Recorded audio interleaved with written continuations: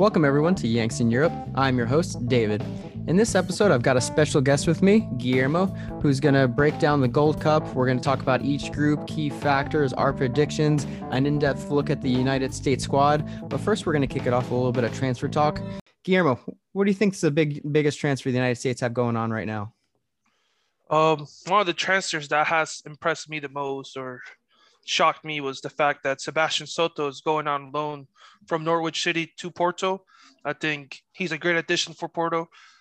He's gonna probably have a starting potential there, and I can't wait to see what he does. Yeah, I mean, they're coming back up to the Premier League. Norwich, who transferred him over to loaned him over to Porto. Again, it seems like he couldn't get any game time there last season with them being in the second division. So obviously, with them getting promoted to the Premier League, chances of getting any game time were going down more. I'm a little nervous though that Porto is going to be in that European competition spot where maybe he doesn't get much game time at all. He might be just a Porto B player. Yeah, I agree with you, but there's chances that he could surprise Porto and hey, he could start starting from them.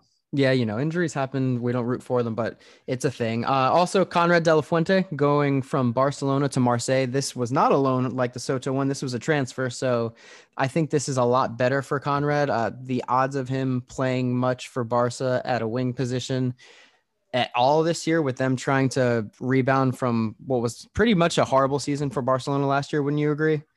Yeah, I agree with you. I mean, I think anyone playing under great names in Barcelona, it's hard to get a chance, and you have to make a name out of yourself in different clubs. So I feel like this is a great move for him to at least develop himself to be the star potential player he can be. True. And Marseille, they're not going to be fighting to win France, in my opinion. I think that's with what PSG has done over the last month with all their transfers. They might run away with this by late March, early April. So good spot for him to get some game time. Horvath hasn't actually gone anywhere, the goalkeeper from Club Bruges, but Fulham seems to be the strongest lead there. I personally don't love this. I know we've watched Horvath struggle to get game time in Belgium. If you're struggling to get game time in Belgium, why are you going to get game time in England? Especially unless Fulham's keeper from France does end up leaving, this seems to be a hard spot for him to get. I don't think he's better than Fulham's current keeper, Areola. But if Areola does leave, I think it's a good spot for Horvath. So I'm kind of on the fence on this transfer if that does go through. Yeah, I agree with you. I think if I recall, isn't Areola kind of like a little bit older or no? No, I think he's a young French keeper, probably about the same age as Horvath, but I think he's around almost in his high 20s, low 30s. He probably is. So But if he leaves, it's good. yeah, I But think if he leaves, he gets a good chance of starting and trying to prove himself. But I think he could play in like friendly matches and figure out what he's made out of. I think if he stays here for the long run, he could potentially have a starting position there. yeah, and more than likely cup tied FA Cups, Carabao Cups, this and that. And Fulham's going to be having a new manager with Scott Parker moving to Bournemouth. So new manager, you don't have much favoritism going in there. You can fight for that spot. Also, Caden Clark is going from the New York Red Bull to Red Bull Leipzig to be under the U.S. manager in Germany. This is a good one. More players from the MLS going over to Germany. It seems like it's kind of like the big leads for the MLS. They just end up going over there. We've seen it for over a decade now. He is on loan back to the New York Red Bull, who are, trying to fight for a playoff spot. This loan could end, in November. If they don't make the playoffs, it could end in December. It could end in January. It really just depends on how far the Red Bull go. And they're a good squad. So I really like that one. And no big news yet on Josh Sargent. There was a lot of whispers of Borussia Mönchengladbach making a move for him. I was a fan of that. It doesn't sound like it's going to happen at the moment. They may have pulled out their interest, but we've been watching Sargent kind of struggle at Werder Bremen just with the way that they play. They've played to win games 1-0 or draw them 0-0. It's not a good spot for a striker who, needs some goals for confidence. And the way that Borussia Mönchengladbach plays, they don't care if they win a game 5-3. They'd rather win it 5-3 than 1-0. It's an excellent spot if this transfer were to go through, you think? Yeah, I think he has a lot of talent. I like Josh Sargent a lot.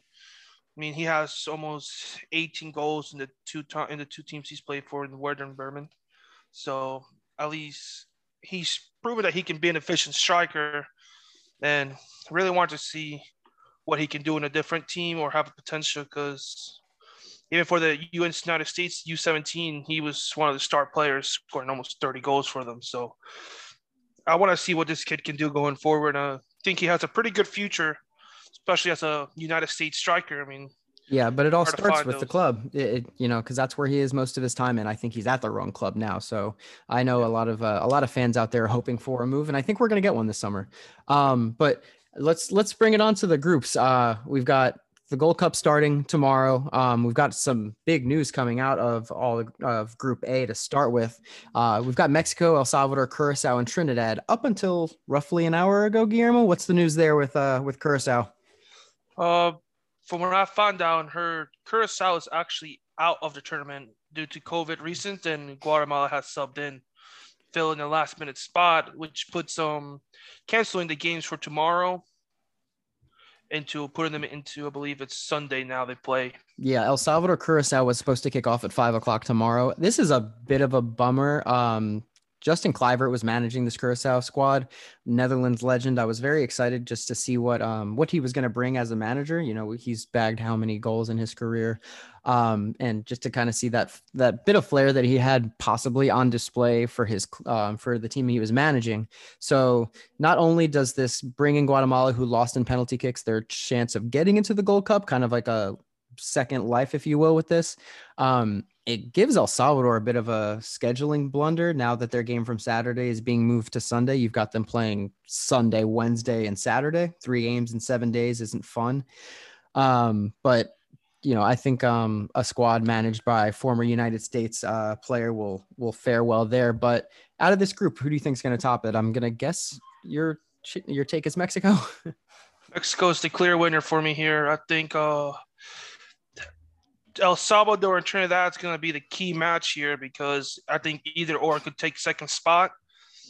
And then I put Guatemala, unfortunately, at last. I mean, they are a Yeah. last minute fill in. I'm not sure exactly how much practice they have put Yeah. in. Do you think they're coming here and And they might just get slaughtered every game? I'm a bit nervous for them. I don't think it'll be a slaughter. I think they can probably put up a fight against El Salvador and Trinidad. I think they could, potentially get some ties out of it. But against Mexico, I don't see them putting up a fight. Mm-hmm. Yeah, I've got Mexico first. I've got El Salvador second, edging out Trinidad, and Guatemala now coming in fourth. Is there a specific game out of this group that you've got your eye on? I think El Salvador Trinidad seems to be, whoever can get a win out of that possibly can turn that into second place, because if that game tends to end up really close, if that does end up in a draw, it's pretty much who beats Guatemala by the most. Yeah, like I said before, El Salvador Trinidad, that's the key match. I think even if they play their cards smart, and I would say El Salvador Trinidad should need to play against Mexico. They want to play for that draw. They want to push for the win, but if you get a loss against Mexico, Mm-hmm. it's guaranteed, it's probably predicted that you're going to lose. But if you get that draw, it boosts your chances higher to end up getting that second spot. I agree with you there. And does that put, you think, El Salvador maybe in a driver's seat, being that they play Mexico as the third game? Mexico opens up with 2 wins against Trinidad and Curacao, or in Guatemala. They've got 6 points. Maybe they don't need everything in that El Salvador match. I don't think it literally puts them in the driver's seat because what if Trinidad also holds them to a 1-1 That's draw or true. just That's 0 true. 0 draw? Then that's pressure on El Salvador to either get a draw or to try to get the win. So I think it does puts them. It's like a double edged sword because if Trinidad loses, then you play for the draw. But if they win, that's a lot of pressure for you to go up against Mexico. But Mexico for me is the clear front runner to win this whole thing. So Yeah, I totally agree. So let's kick it off on Group B, the United States group. United States, Canada, Haiti, Martinique. With the big news that Alphonso Davies has taken an injury for Canada, and who was, my opinion, the best player in this tournament, I think that kind of puts US in first here. I was a little on the fence whether the United States would win this group, being that Canada has a well-experienced team and the best player of the tournament. But with that drop and not being unknown who's going to fill his role, I don't know where the goals are going to come from for Canada. So I like the United States in first here, with Canada in second, and then Haiti, Martinique finishing out in third and fourth, probably really close. Maybe drawing each other and having 1 point to end this group. Yeah, I see the group as a very competitive group. I think United States and Canada can definitely throw some punches at each other. I think they're the clear top two. Now, which one will end up at first and second? I really can't tell you. I like both teams.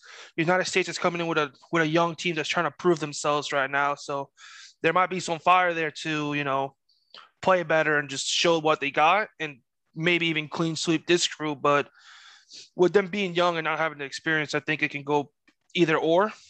Same thing with the bottom three and fourth team with Haiti and Martinique. I think they can throw blows, but I see them basically being the bottom two. Yeah, I agree. And that is always the thing when you have a young squad going into a tournament like this. The United States could go out there and beat everybody up, or they could go out there and get a win in 2 draws and all of a sudden come second or third place in this group, depending on what happens. Yeah, there is potential that, United States may not even get out of the Group B, but that's why I wouldn't go that far just because they have, in my opinion, the biggest gap between the first and second place team in this group and third and fourth. I think Haiti and Martinique are far below the caliber that United States and Canada is.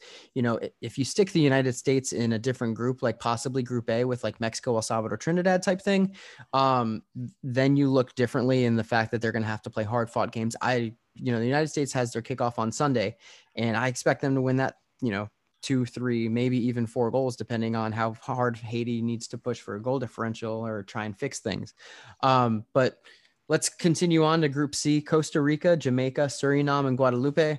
Again, I think this is a kind of obvious 1-2 punch. Jamaica, Costa Rica. I think Jamaica is the better side here. This isn't the same Costa Rica team that we've watched play in the World Cup not so long ago, make a quarterfinals run. They don't have their best player in Keylor Navas in goal. And Jamaica quite possibly could have the best goalie in this tournament with Andre Blake. And I think he'll be ready to face all the shots that Costa Rica has coming. And Suriname and Guadeloupe, happy to be here at this tournament. They're going to get games on Fox. Good for them. But I don't see them getting out of this group at all. What do you think? Yeah, for sure. Costa Rica and Jamaica, top two, no doubt. I would put Costa Rica above Jamaica. I like Costa Rica. They have chances. They've proven they can surprise you when their backs against the walls, True. but they can, for sure, I believe, fight for that number 1 spot, if not guarantee themselves in second. I totally agree there. Now, you have a particular game that you like to keep your eyes on in this group. I think Costa Rica, Jamaica seems to be the best one. I don't think anybody's stealing points here. I think Jamaica and Costa Rica should be beating Suriname and Guadeloupe in those 2 games to kick off the groups. Yeah, I think any other game that's not Costa Rica and Jamaica is going to be a snooze fest of just one team scoring either 2 or 3 goals. So for sure, keep an eye on that. Hopefully, maybe we get a draw and Jamaica beats in more goals for. Mm-hmm. But the teams, they want to go out there and try to beat the other for that number 1 spot. Whoever wins gets it. I think if it comes down to a draw, it's just going to come down to which side has the better offense. And I honestly believe that Jamaica may have that edge on them. Totally. I got you there. Now, Group D, we've got, in my opinion, the probably the toughest group to judge. I think all the teams in it could shock some people. You've got Honduras, Panama, Qatar, and Grenada. I think Honduras is probably the best side here. They've been, to a couple World Cups lately. They're always fighting for that spot in CONCACAF, making semifinals of the tournaments. So I think they definitely come first. And then you've got Panama. I think Qatar is the one to watch, though. They're coming into this tournament. They should have been in the Copa America. If it wasn't for COVID, they would have been playing in the Copa America along with Australia and pulled out of that tournament. They accepted the invitation from the Gold Cup, hosting the World Cup next year. This is they're also AFC, the Asian Cup champions. They've got nothing to lose here, and they're getting their first shine on the spotlight in the Western Hemisphere. I think I like them to come second. Yeah, I mean, Qatar could definitely have a show in here, and they can prove, they are a legitimate contenders to get out of Group D. I like Honduras a lot. I haven't really seen much of the Grenada people play. I would put them at last. I think Panama and Qatar are fighting, but I would put Qatar at second, in my opinion. Like you said, Qatar is hosting the World Cup next year, so if they can show a good outing right here in this group, get out, maybe even make it to the quarters or semis. It's a good view for them, and I think they can even compete to try to get into the World Cup as well. Does that give you that Panama Qatar game to be kind of the biggest one in the group, the one to watch? Yeah, for sure. Qatar, I think, can beat Panama 1-0. But that's just my thoughts. That's just my prediction on it. Panama can surprise us. They have surprised many teams before, but I think for me, Honduras takes it at 1, Qatar takes it at 2, Panama, and then Grenada. Well, that finishes off our Group A through D breakdown. Big scheduling thing that I do want to point out from CONCACAF. Each team that we predicted to go first and second in the groups actually play each other in the third match of the group stage. So, you can see anything happen. If the team we predict to come in second actually beats the team we think comes in first, then you've got a whole new group layout. Also, Group B plays Group C in the quarterfinals. Group A plays Group D. So you got some stuff to look out for, possibly United States, Mexico in the semifinals if they both win their groups, but that's well down the road. They need to perform first. But speaking of the United States, what we're here for, let's get into that squad breakdown, Guillermo. Started off at goalkeeper because, that's, I think, where the United States needs to kick it off well, is who's in goal. We have 3 on the roster: Matt Turner, Sean Johnson, Brad Guzan. I know Matt Turner's only started 1 game for the United States, but I think this is his goal. Sean Johnson and Brad Guzan are the oldest players on the roster. They're actually the only players on the roster over the age of 30. If this tournament was 5 years ago, I think Brad Guzan would be the captain of the squad, being that he has 64 caps for the United States, plays well for Atlanta. But this is Matt Turner's time. I think it's his goal. What do you think? Yeah, Matt Turner, I think, will have a really good showing in this tournament, especially on this group. I believe with a solid defense and him being back there, they can for sure make contest for maybe just giving up 1 goal in the whole group, in my opinion. Yeah, true. I got you there. Do you think we see Sean Johnson or Brad Guzan in some squad rotation, being that, obviously we think that the United States should be performing pretty well in their group against the likes of Haiti and Martinique, or do you think just get Matt Turner ready for the knockout stages? I think you get Matt Turner ready. I would say the only times you should put the more experienced player like Brad Guzan maybe is if you're in that the semifinals or the quarterfinals. It's a penalty shootout. You want someone with experience back there. I mean, 1 cap to 64 caps is a huge experience gap, and I think that's where you want the experienced person to make sure they're there for the blocks. I mean, it could be a good experience. You could leave Matt Turner depending on how well he's doing. Yeah, but I think going with the experience in the penalty shootouts where the only time they should throw someone that's in there that's older. I like that idea. I don't think enough teams do it, and it always seems to pan out when you sub that goalkeeper in at the end of extra time. That's just like he's just ready for penalties. That's all he does is he saves penalties. It seems to always work, but for some reason teams don't do it that often. I mean, you play 120 minutes, you're going to get tired. Your mind's foggy. So when you put someone in that has a fresh view, they've watched the game, they know the person's how they can read it, Yeah, they know where they're going to shoot. They've probably spent the last half hour studying on the sidelines while the other guy is on the field. Yeah, getting warmed up, getting ready, stretched out. And I'm pretty sure that's something. I can't remember what team I saw do that, and I believe it was I know Ecuador Argentina actually do it because Caballero is a big penalty saver. Yeah, it might have been either Ecuador or Argentina. I saw they had a young keeper in, and when the penalty came in for the penalty shootout, they subbed the keeper in, and actually they got it worked. Yeah, they got the stop, and it was the stop they needed to win the whole thing. So, I mean, it's been proven to work before, So we can always the thing to try, in my opinion. For sure. Let's take that into the defense. I think we have 4 obvious starters. Personally, we've got Reggie Cannon as a wing back. You've got Vines, Walker Zimmerman, and Miles Robinson. just there's no other names on this roster that I think are deserving at the moment to start for this defensive team. Cannon at right back, Zimmerman and Robinson in the middle, and Vines on left. Do you see any other player there who maybe could jump into the starting lineup? I have like a huge love for James Sands, the first academy player for New York City Football Club. And I think maybe in one of these group games, he could slot in there, has the ability to play a defensive mid or a center back, depending on what you want out of him. But what do you think? You think any other name to shout out there in the defense? I honestly don't have any other names. I really do love the fact that James Sands is being called up to the team. This kid is versatile. I mean, he's only 21 years old. He can play defense. He can play midfield. Put him anywhere, man. You know, he can do it all for you. He's young, fired up, ready to prove that he's worthy of starting for the United States. And can't wait to see what he can do. Can't just wait to watch the game to see when he gets subbed in. For sure. And a big stat for him so far in the MLS this season, over 10 games, 90% passing. That doesn't happen for 21-year-old defenders. It just doesn't. And that's something to, give a big shout to. As a young player, he's selfish, but he plays it like the best, Yeah. Pirlo was a great passer. I would love to see him become a Pirlo. Well, let's crack that into the midfield. This is maybe a spot where the midfield and the forwards not confuse me, but I'm just not sure where our manager is going to take this. Does he want to go straight up experience? Does he want to go who's got the hot hand lately?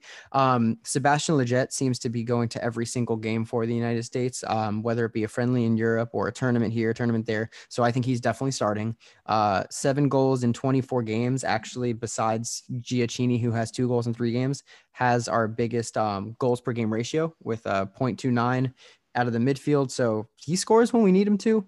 You've got Jackson Ewell, Kellen Acosta, Christian Roldan, very experienced players that could be in the mix there. Also, Gianluca Busio and Eric Williamson haven't been capped, but they're very good players. So you've got 5 players there that besides Lletget that I'm trying to figure out who's putting up. What do you think? Man, one name that I love a lot is this kid, Gianluca Busio. He surprises me. I think he should start instantly, in my opinion. Put him up there, see what he can do. I mean, he's played for Kansas City. He has started for them 15 times this year. Has only 1 goal, but he does put up good numbers. And I think that him next to Sands are my 2 young players that I want to keep an eye on this tournament to see how they do it, because I think they could be some good players for the future for the United States. Yeah, and we already have how many stars of the future that the United States is talking about with Gio Reyna, Christian Pulisic. I wouldn't mind adding a couple more names to that list from this tournament and just getting some players big time experience. Now, I do like I think Kellen Acosta or Jackson Ewell probably gets into the midfield because you don't want to throw both of those young guns out there. But I think Acosta seems to be the best fit along with Lletget and either Busio or Williamson. But our first game is against Haiti, so that could be a time just to try Busio out there, make sure he's good, see what he can do later in the tournament as well. But let's go into the forwards. This is definitely the spot where it's like who's going to play, because you have Daryl Dike, who just did great in England towards the second half of the season. You have Matthew Hoppe, who had his stretch for Schalke where he was putting in goals. Joshi Zardes is just back. He's now won the MLS. He keeps on scoring whenever he wants to, it seems. And I just don't know the front 3 that he's going to go with. I think Zardes is a shoo-in, kind of like Lletget is in the midfield, but are there 2 other names that you think should be out there? I like DK. What do you think? I want to see Nicolas Giacchini out there. I personally just love seeing young players. I want to see, if we're taking a young roster, let's show them what our young roster can do. Throw out those young players with some experience and see how well this kid can do. He plays in the French Liga 2. So I think with three starts, he has 3 starts and scored twice for the United States at the age of 20. Let's keep it going. Let's see what he can do.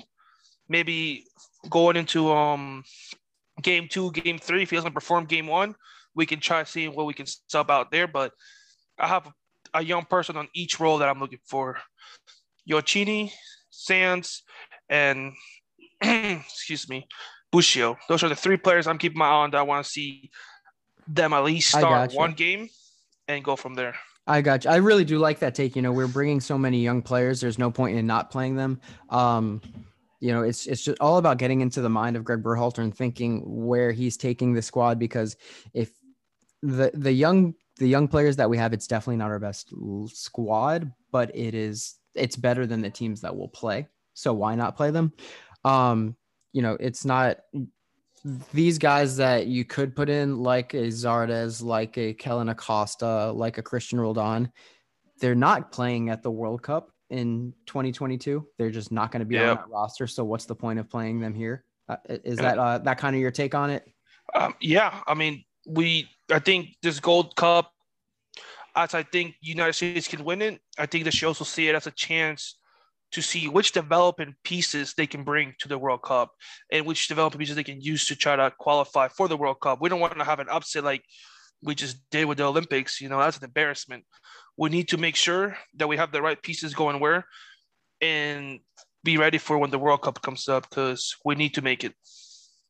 I totally agree. And that's, what is that? 3 Olympics in a row that we haven't made, along with the World Cup, us not making that. We need to get these young guys in and get them experience so that they are ready for when that opportunity comes. Because, while we say that we have an amazing roster and possibly the best roster in CONCACAF, the World Cup is not a shoe-in. So let's get these guys ready to hopefully be important role players when we do have all of our big European guns ready for the World Cup qualifying, which comes in September. It's right around the corner. Games are going to come fast, and I don't want to say I'm nervous, but with the new, we'll break down how the scheduling is later in a later episode, but they're going to come quick. They're going to have 3 games a week instead of 2. Yeah, I mean, these young squad rotation players, they're going to be needed. But that ends it for our squad breakdown. Before we go, I do kind of just want to bring up, we've got two big finals this weekend, Guillermo. I want to hear your takes on the Euro final and the Copa America final. Man, the Euros, crazy. I thought Denmark was going to take it home. I know you wanted to take it home. I wanted them to. Unfortunately, England has to get that last minute penalty, but I think Italy takes it all the way. I think Donnarumma is too good of a goalkeeper, and Italy they still have that solid mentality where it's a great defense with a good goalkeeper. Yeah, may not be Buffon, but Donnarumma looks just like him. No, we saw. We saw Italy kind of have issues trying to get at Spain's defense over the week. Do you think they have the same kind of issues against England, or you think they're going to come out and they'll be all right? I think Spain's defense is better than England's in my thoughts. I think overall, when I look at the players, they're all star players in their actual roles. I mean, there's no Sergio Ramos there or anything, but those are people that can play to that Sergio Ramos level, that PK level. Yeah. So I think England's for sure going to have more struggles against Insigne or any other player like that. I think if Italy plays their slow-paced game, midfield, control in the midfield, it's going to be a wrap for England. I think England has to abuse the speed they have in Sterling and just play through the wings and try to attack through those sides, because if they're not going to do that, they're going to lose a slow game. Yeah, and last thing that England is under a lot more pressure than Italy is, and it'll make it a lot easier for Italy to play that game than England. But then we've got the Copa America final, Messi versus Neymar, Brazil, Argentina. This is the game that the whole entire tournament was set up to have, in my opinion. And I think Brazil is going to win it, but I want Argentina to win it because I just don't like Neymar. And you want to see Messi finally get a cup for Argentina. Yeah, I mean, Messi's long overdue for anything, but at the same time, when you look at what Neymar has around him and what Messi has around him, it's kind of hard to see if Argentina is going to win or not. I think that whole team has to step up. I mean, you don't have a stars like you used to before. I mean, you still have Lautaro Martinez, who is so good, but you need better supporting cast there for Messi to be doing good. I think that's what he's been missing those years. And they went to penalties with Colombia. Yeah, are I we just think, gonna need a magic moment out of Messi? Is that the only way that they can beat Brazil?